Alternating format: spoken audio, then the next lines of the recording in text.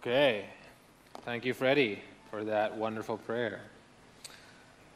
So, since this movie is all the rage right now, and in the spirit of our esteemed Reverend Dr. Nathaniel Grace Utanto, who, for you OGs would remember, regularly would spoil movies for us for the sake of a sermon illustration, let me tell you about this new movie, Oppenheimer, right? Now relax. I'm not going to spoil it for you, because you probably know this anyway, because it's based on some historical event, but I think it's an appropriate sermon illustration here. Because the movie Oppenheimer is basically telling us about this period in the early 20th century amongst academic physicists, right? These are different things.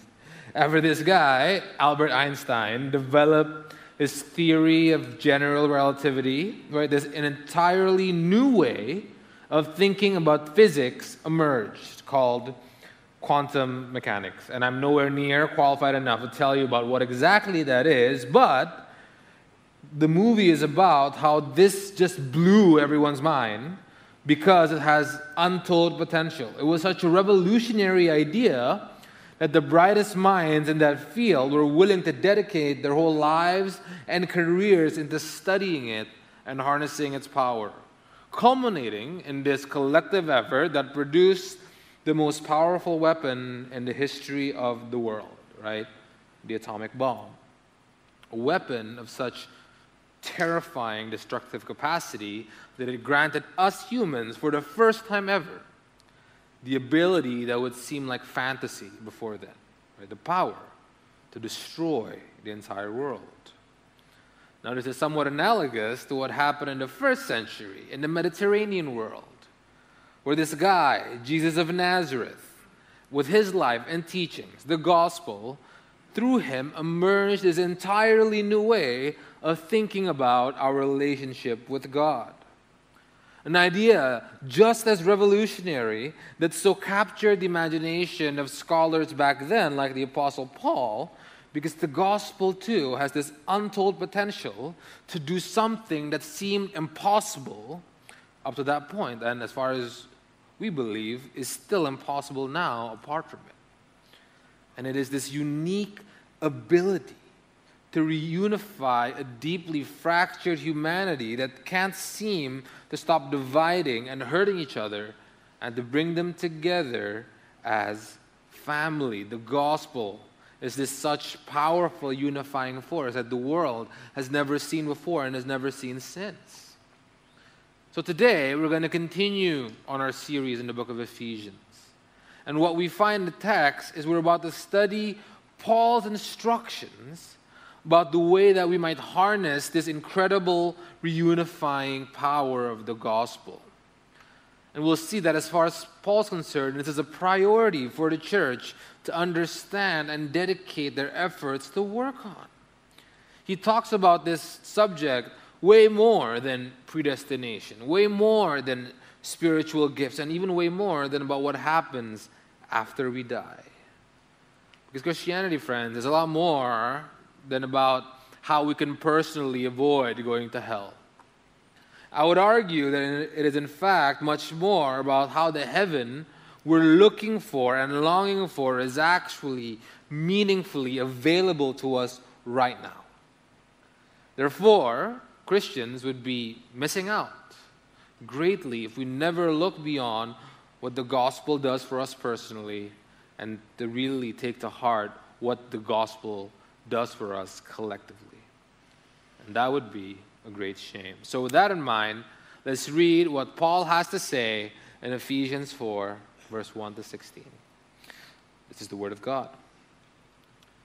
I, therefore, a prisoner of the Lord, urge you to walk in a manner worthy of the calling to which you have been called, with all humility and gentleness, with patience, bearing with one another in love, eager to maintain the unity of the Spirit and the bond of peace. There is one body and one Spirit, just as you were called to the one hope that belongs to your call, one Lord, one faith, one baptism, one God and Father of all, who is over all and through all and in all. But grace was given to each of us according to the measure of Christ's gifts. Therefore it says, when he ascended on high, he led a host of captives, and he gave gifts to men. And saying he ascended, what does it mean but that he had also descended into the lower regions of the earth? He who descended is the one who also ascended far above all the heavens, that he might fill all things. And he gave the apostles and the prophets, the evangelists, the shepherds and teachers to equip the saints for the work of ministry, for building up the body of Christ, until we all attain to the unity of the faith and of the knowledge of the Son of God, to mature manhood, to the measure of the stature of the fullness of Christ, so that we may no longer be children, tossed to and fro by the waves and carried about by every wind of doctrine, by human cunning, by craftiness and deceitful schemes. Rather, speaking the truth in love, we are to grow up in every way into Him who is the head, into Christ, from whom the whole body, joined together and held together by every joint with which it is equipped, when each part is working properly, makes the body grow so that it builds itself up in love. How about that one, right? That was a mouthful, wasn't it? You can feel Paul's passion there. There is so much you could have explored in that text, and we could have at least stretched this out to like 3 sermons, but I want to discuss the whole thing today because I really think it's important for us to see the flow of Paul's thought, because right now we're halfway through the book of Ephesians. We just finished chapters 1 to 3, where Paul had discussed what God had done for us, how He loved us and made us alive to Christ and reconciled us to Himself and to each other. Right? You guys remember this? Now, in the rest of the letter, Paul is going to get quite practical by touching on what living in this truth would look like in specific situations in our lives. And in the text that we just read, Paul was beginning to do this by laying out some general principles, right? The big idea of what he's trying to accomplish by giving us these instructions. And it revolves around what verse 1 calls walking in a manner worthy of your call. In other words, Paul is interested in realizing the great potential of what we can be because of what God has done for us. And this text brings into view 3 main features that Paul wants the community of God's people to mature into as we follow Christ, right? Our 3 points. The gospel makes it possible for us to become a community that is, 1, perfected unto unity, 2, enriched by diversity, 3, growing towards maturity. Perfected unto unity, enriched by diversity, growing towards unity. As always, I encourage you guys to all follow along in your printouts, because we're going to be following Paul's train of thought verse by verse. Okay? So, point 1.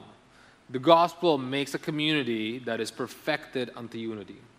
So Paul begins his thought here by breaking the rule that most preaching classes in seminary teaches us, by actually giving the application first and not last.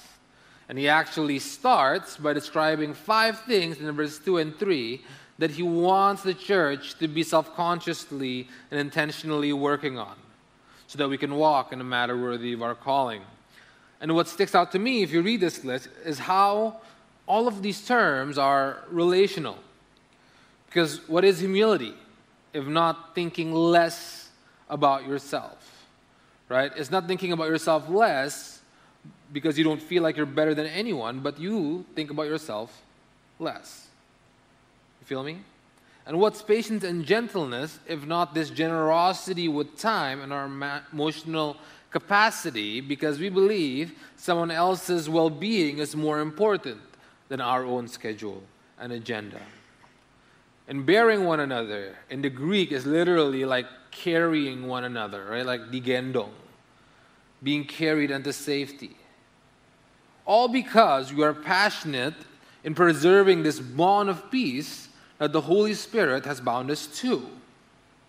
Now, of course, this is not an exhaustive list of all the things that we must do to walk in a manner worthy of our calling, but I think Paul expects us to get the point by now.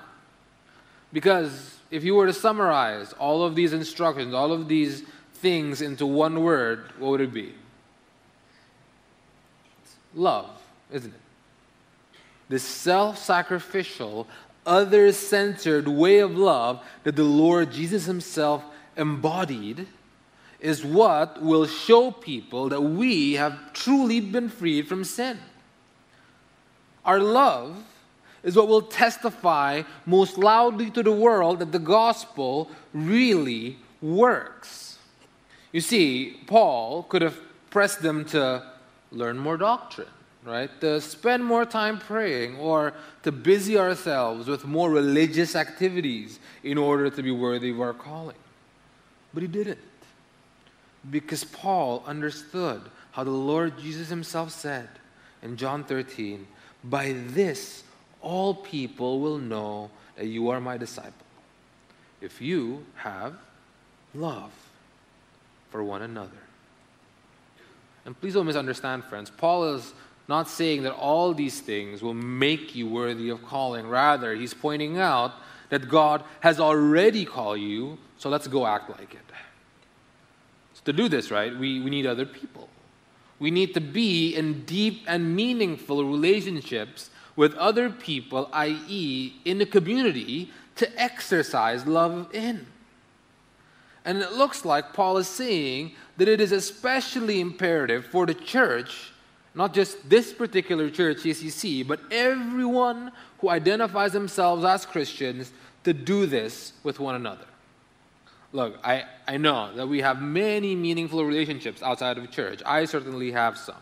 Our colleagues at work, our closest friends, and our immediate families, to name a few. And although I guess a lot of us would be praying that they'd be part of the church too, the reality is that might not be the case right now. So I'm not saying that it's any less meaningful for us to be lovingly humble and patient to them. But I think in this text, Paul is really saying that it's especially urgent for us to do this with other Christians. Not because Christians are in any way better or more valuable than anyone else, but because, in Paul's view, there is something utterly unique about the church that makes it make sense for us to behave in this way. And that's what Paul goes on to explain in verses 4 to 6, where he breaks down for us what it means to be united in the bond of peace by the Holy Spirit. He goes on to list a bunch of things we have in common, right? We are one body, which is Paul's metaphor that he's going to run with to describe the identity of the church in the next couple of chapters, right? That Jesus is manifested in and through the church. We also have one Spirit whose presence is animating the body, one hope, one future inheritance and heavenly kingdom that we're all partakers of, one Lord, Jesus Christ, one faith, one confession of loyalty to this Lord, one baptism, one sacred symbol and sign and seal that is applied, that marks that we are incorporated and included in the people of God. And finally, one God and Father who is over all and through all and in all. We are one family. Now, this is actually a pretty clever list because Paul basically just summarized everything he talked about in chapters 1 and 3 and builds up the list to show how every person of the Trinity is involved in this unity. The Spirit, the Lord Jesus Christ, and God the Father are all mentioned to emphasize that this unity is no ordinary oneness. Rather, it is this unity that mirrors and is being maintained by the love of the triune God. And if my math was correct, I counted 7 ways that Paul says we are one. And is 7 an important number in the Bible? Right? I think so. So that's got to be a coincidence, right? Probably not, right? Number 7 signifies completeness and perfection, communicating that despite whatever differences that we might have, because we have these 7 things in common, we are already perfectly united.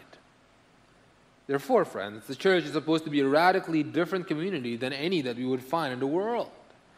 Because we are not simply an aggregation of people who are interested in the same things, but we are a congregation, a collection of people who is greater together than the sum of its individual parts.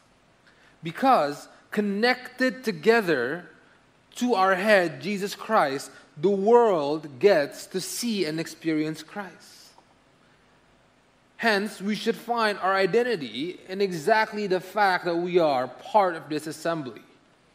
Meaning that why you and I consider our lives to be meaningful is before anything else because I am part of God's elect. Because I am part of God's family, which means now that how I live my life, what I'm about is facilitating other people to experience the love of the triune God that has been given to me freely first. And if this is the case, in this community, it would be appropriate for us to be humble. I don't need to lift myself up to seek honor. All the honor that I need has already been given to me or will be graciously be given by God.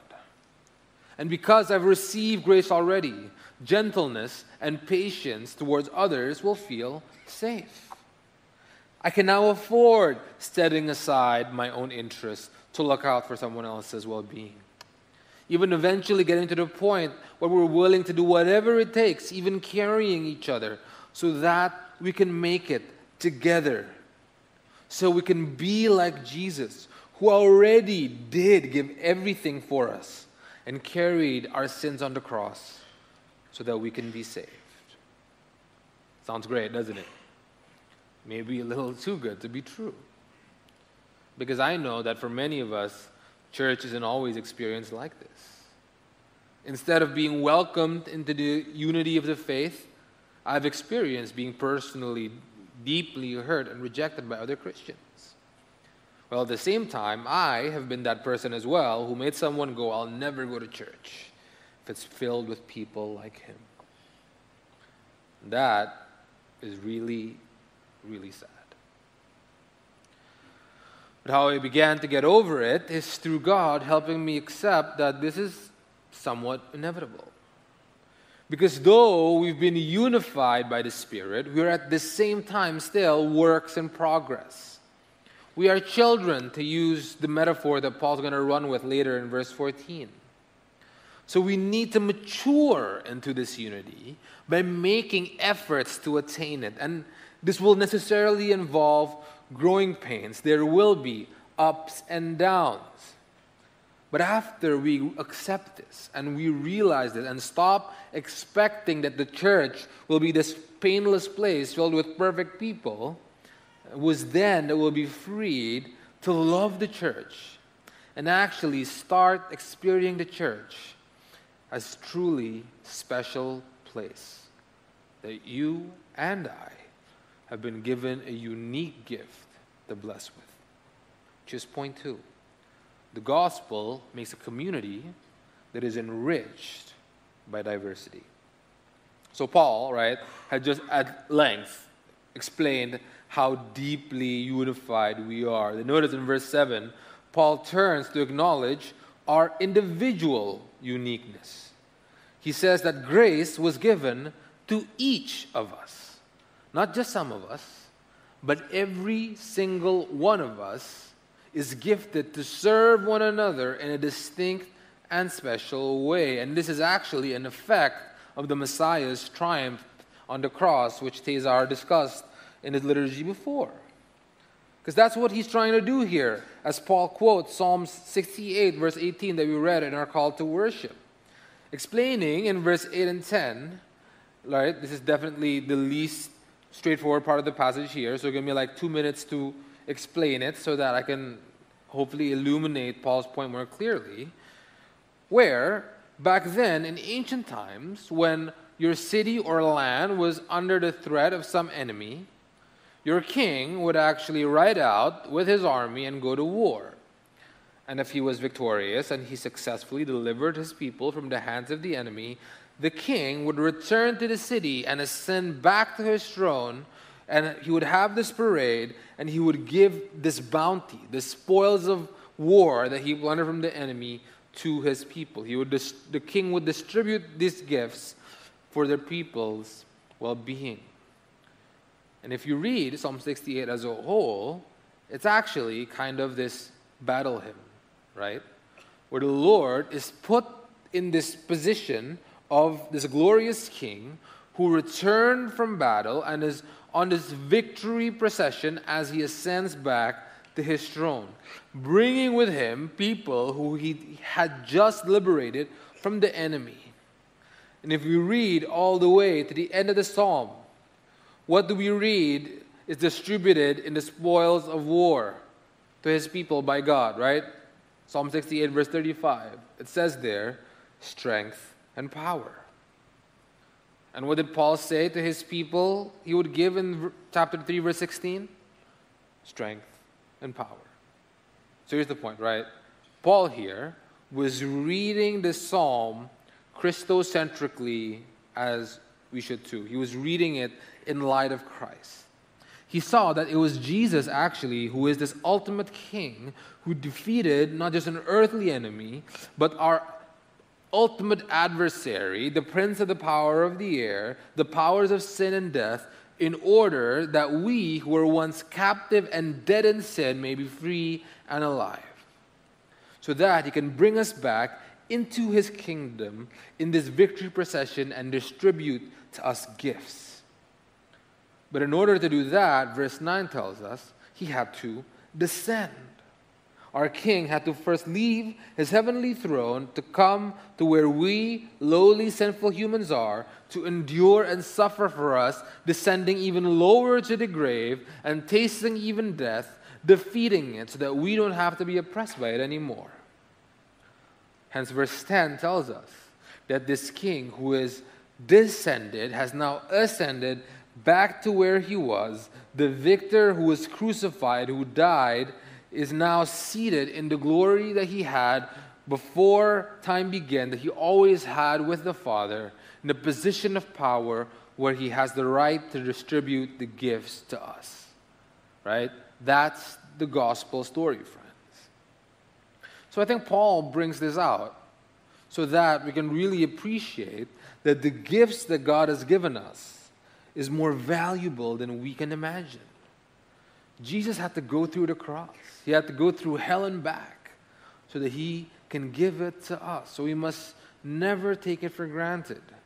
But don't misunderstand, right? The gift that Paul is talking about here in this particular passage is not forgiveness of sins, which is also described as a gift and an amazing one. But Paul here particularly is talking about people. The gift that God gives his people are other people who are empowered by the Holy Spirit to sustain and guide the people of God. And the Spirit does that. How the Spirit does that is by giving each individual members a unique way for each of us to do this. And as such, Paul lists out some examples of these different gifts in verse 11. Now, this is not the only list of gifts in the Bible. As far as I know, there are 5 such lists. And in all of these lists, the New Testament authors never gives us a comprehensive list of all the gifts. But rather, they always seem to highlight gifts that are particularly relevant for the church. So here in Ephesians, Paul actually hones in on the gifts that has to do with leading and equipping his people, which makes sense because in this passage he's particularly talking about maturing the church. So I don't think it's fruitful for us to define each of the gifts here that Paul mentions in this particular sermon. That'll be too much of a detour. Because the point that Paul is trying to make is that the leaders of this church who possess these gifts of teaching don't have it so that they can receive honor and glory. The leaders of the church, the apostles, prophets, even the apostle Paul himself cannot be prideful because their position of leadership and whatever authority they have was not earned but was given in God's mercy. And it is actually given to them to steward for the greater purpose that's mentioned there in verse 12, so that all the saints may be equipped for the work of ministry, and the whole body might be built up. Friends, the goal of Christian leadership is not to build ourselves up so that we get to do the work, so that we get the credit. It's always been that for the purpose of building each other up, so that we all together can do the work and that God gives the credit. Therefore, it is completely inappropriate and counterintuitive to the logic of the Bible of any Christian leader lords their authority and gifts over another. Because, friends, if we actually use this gift for what God has intended, if we fulfill our purpose in stewarding and using what God has given us for the church, and we're in deep relationships in our communities and leveraging our talents for the church, what will happen, and when all this is happening in sync, verse 13 tells us something magical will happen. We will experience this unity of doctrine, and we'll experience Jesus in such a vivid way that it embodies this complete man, right? That's what mature man here is literally in the original Greek, right? Aner teleos, complete and perfected man. And when that happens, we will resemble the fullness of Christ. Or to put it more simply, when we are blessing the church with the gifts that God has uniquely given each of us, the people inside the church get to experience Jesus, and the people who are outside the church get to see Jesus. Does that interest you at all, church? So, there's a couple of takeaways here that I think I have to make explicit before I move on to the next point. Is that firstly, that no one person can reflect the fullness of Christ, but a unified group of his followers might.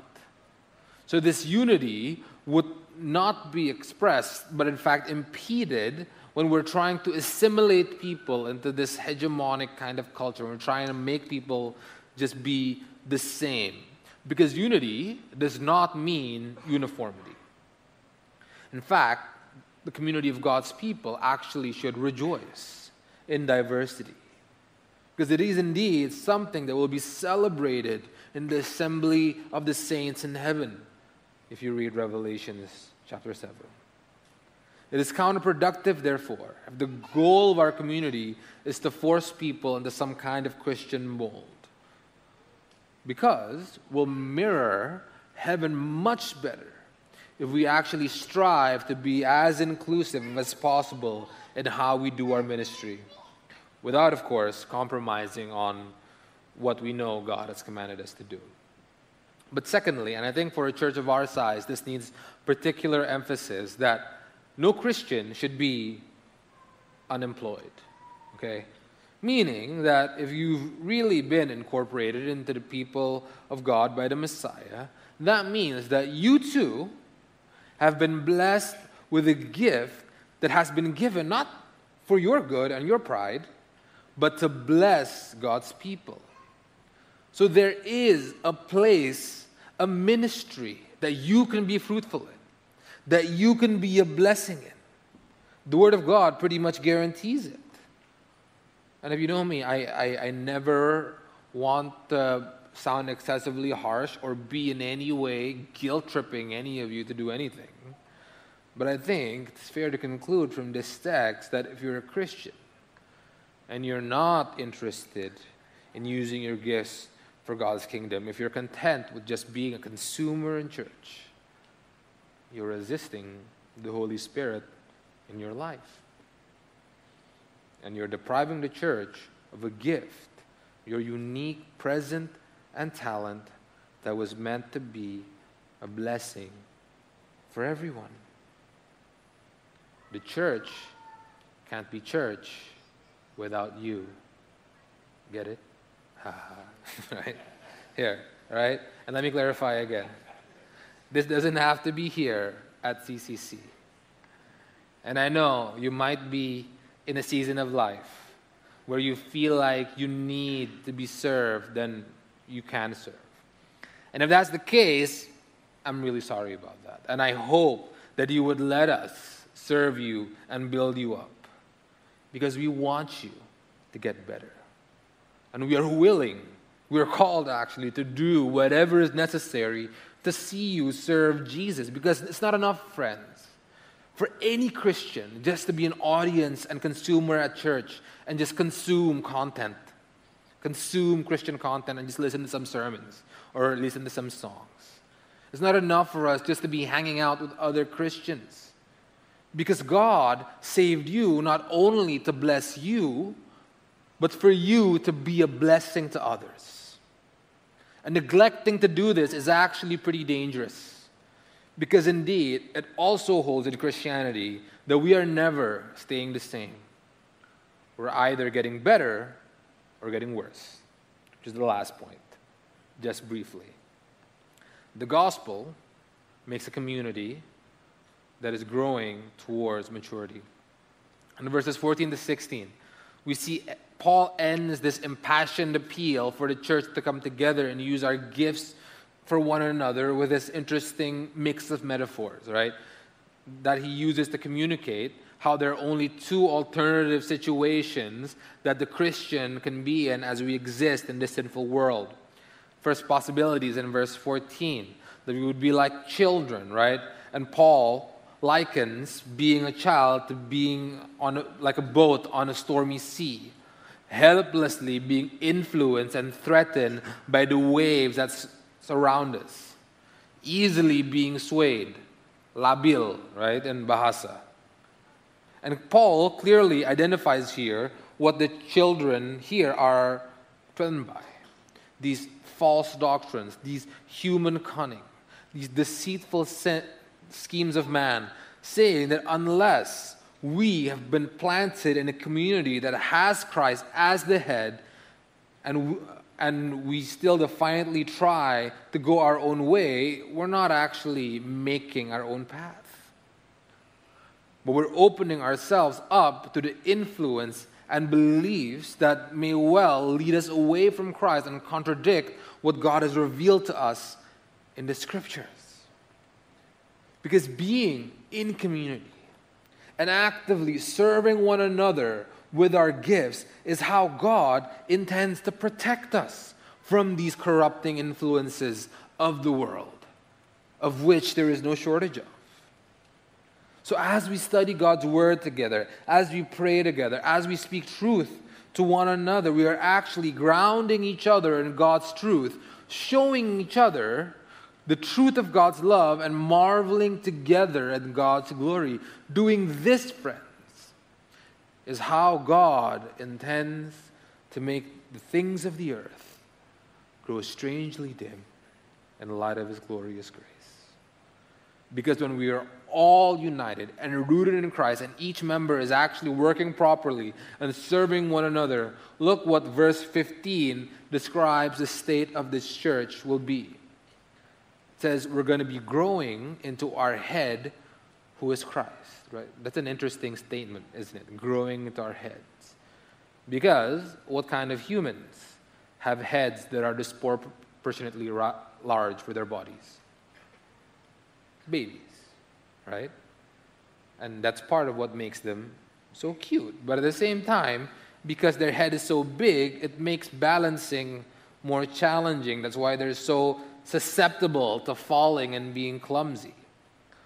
So as kids mature, they actually grow into their heads, being able to carry it more comfortably and naturally. So that's the metaphor here. Because that's apparently what maturing in Christ is like. Christ's headship over us will more and more feel more natural. When we were spiritually immature, right, living a life of integrity, of holiness and righteousness might feel awkward. It might feel really challenging and heavy, and you might stumble a lot. But as we mature, sin is what will actually feel uncomfortable and weird. And it's going to feel more and more right to us when we are obeying God. But the only way, friends, that's going to happen, our maturity is going to happen, is if we commit to obedience even when it feels awkward and counterintuitive right now. What verse 15 translates as speaking the truth in love. In the Greek there, the word speaking is not actually there. But the word there is the noun truth that's made into a verb. So it's literally like truthing in love. Meaning the scope of this command, of this verse, is not only restricted to just words, but all action. Knowing, speaking, doing truth, committing to the way of truth with the posture of love. Obeying God, the God of truth, and serving one another with humility, patience, gentleness, and towards unity, as Paul mentioned beforehand. That's what's gonna make us grow. And don't misunderstand though, friends, right? Though our growth will come through our efforts to love one another, Paul reminds us in verse 16 that it is not the ultimate reason why our efforts will make us grow. It's not the reason why our efforts will be effective. Rather, it tells us that it is because Christ, our head that we are attached to, is the one who makes us grow so that we build ourselves up in love. Interesting phrasing, isn't it? We build ourselves up, but at the same time, Christ is what makes us grow. These are not contradictory statements. Because the body can only grow when we're attached to the head, but it is the head that moves the body such that it will grow. That's what's being described here. Our growth is a synergistic, collaborative, cooperative effort between us and God. So although we will not truth and love perfectly, we have every reason to believe that our failures will not stunt our growth and prevent our maturity. Rather, we know that because Christ is the one who makes the body grow, we can have confidence that even our failures is a process of growth.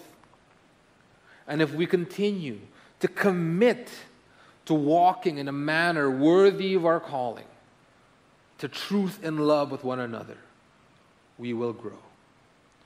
God guarantees it.